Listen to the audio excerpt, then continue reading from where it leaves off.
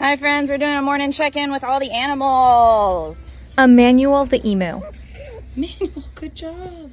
Have you heard of him? Stop biting me. He's a famous bird on TikTok, and he has avian flu.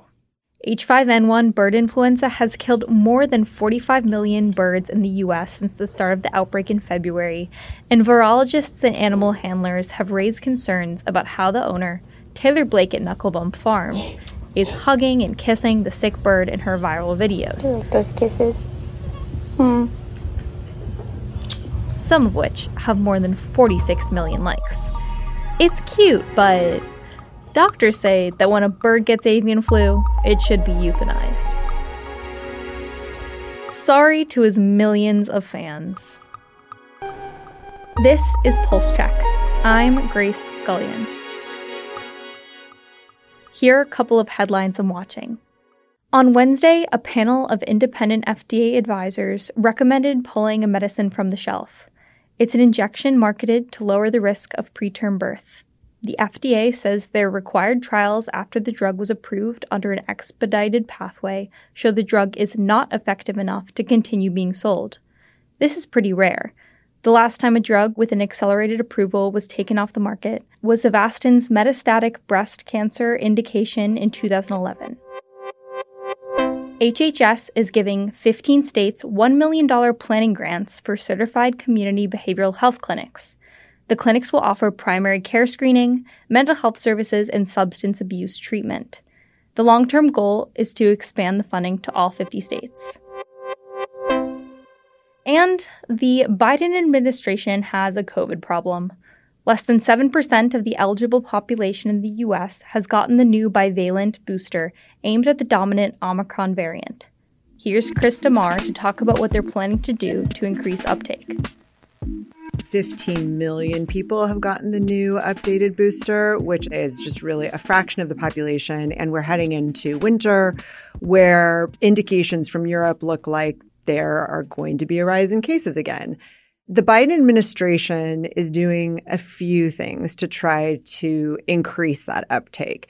They are doing some media blasts, putting out media campaigns that are trying to reach people in nursing homes, which tend to have really low rates of vaccination, more rural communities where vaccination uptake hasn't been high.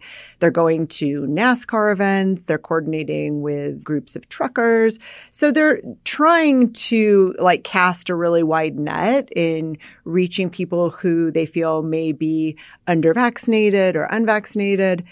But they also have limitations, right? They do not have the money from Congress that they asked for to continue a big COVID response. And they have actually said that in this booster outreach, they haven't been able to do as much as they would like to because they just don't have the money to do it.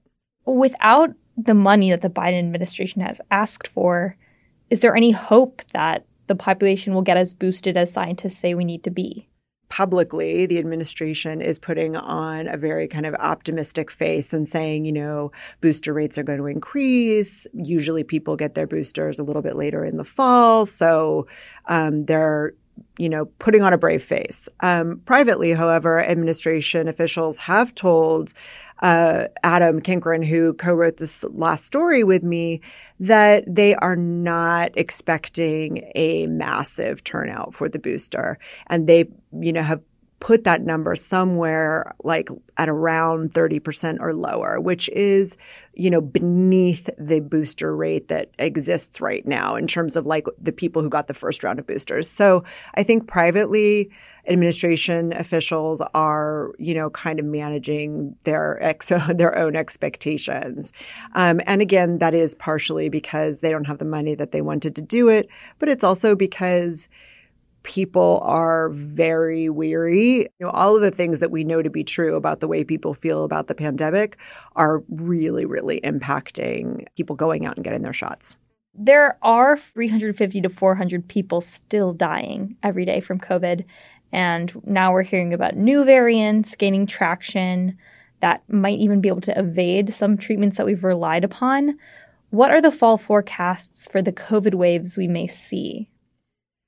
Well, like I said, what we're looking at is what we've been looking at throughout the pandemic is what's happening in other parts of the world. So, for instance, in Europe, hospitalizations, where things are colder already, hospitalizations are already spiking. And that is not happening yet if you look at the CDC numbers. But Biden administration officials are pretty concerned that this could happen.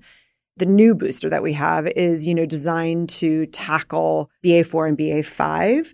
And those are still the dominant variants of COVID in the US. So from the vaccine perspective, we believe that we should be on track. But we can talk a little bit more about why there's still a question mark on that in a minute.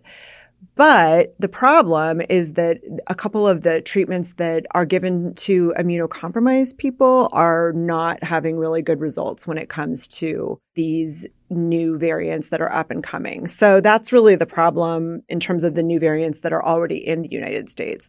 There are other variants circulating globally that show greater ability to evade our immunity to previous strains of COVID. But right now, we're not seeing a lot of those in the US. Okay, got it. And I remember last year, after we got the booster, a lot of people still got COVID, just maybe not as serious of a case as before. Do we know yet if people are still going to be getting these new strains, but maybe just not as serious of an illness?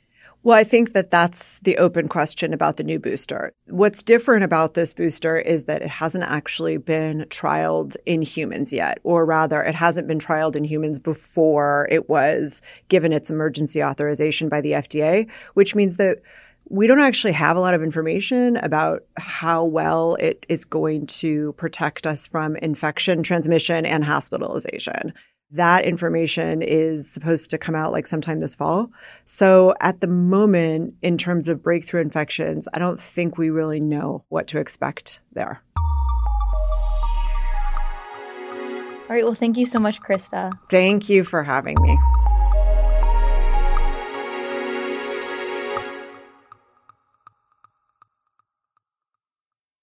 As I talked about with Krista, the Biden administration has a booster enthusiasm problem.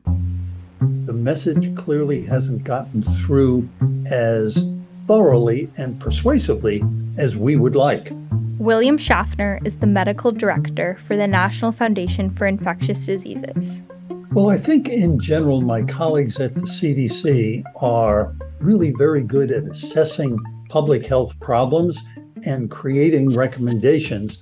But then they rely on many others to, if you will, sell the car. So they can make the car, create the recommendations, but they rely on others to promote the message, to get the word out and persuade people to acknowledge and accept the recommendations. Just to make the job a little more difficult, we're trying to persuade people to get not just one, but two vaccines. It's not only new COVID vaccination time, it's time to get your influenza vaccine because we're anticipating a very brisk winter respiratory virus season. They've been so preoccupied with COVID, they've forgotten that flu can also be a very nasty virus. And that's our show. Our music is by The Mysterious Breakmaster Cylinder. Annie Rees is our producer.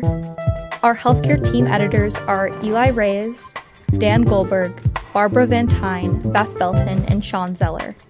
Jenny Ament is the executive producer of audio at Politico. I'm Grace Scullion. Subscribe and follow Pulse Check for a new episode every day. And subscribe to our newsletters where you can read this reporting. Pulse, Future Pulse, and Prescription Pulse. Thanks for listening.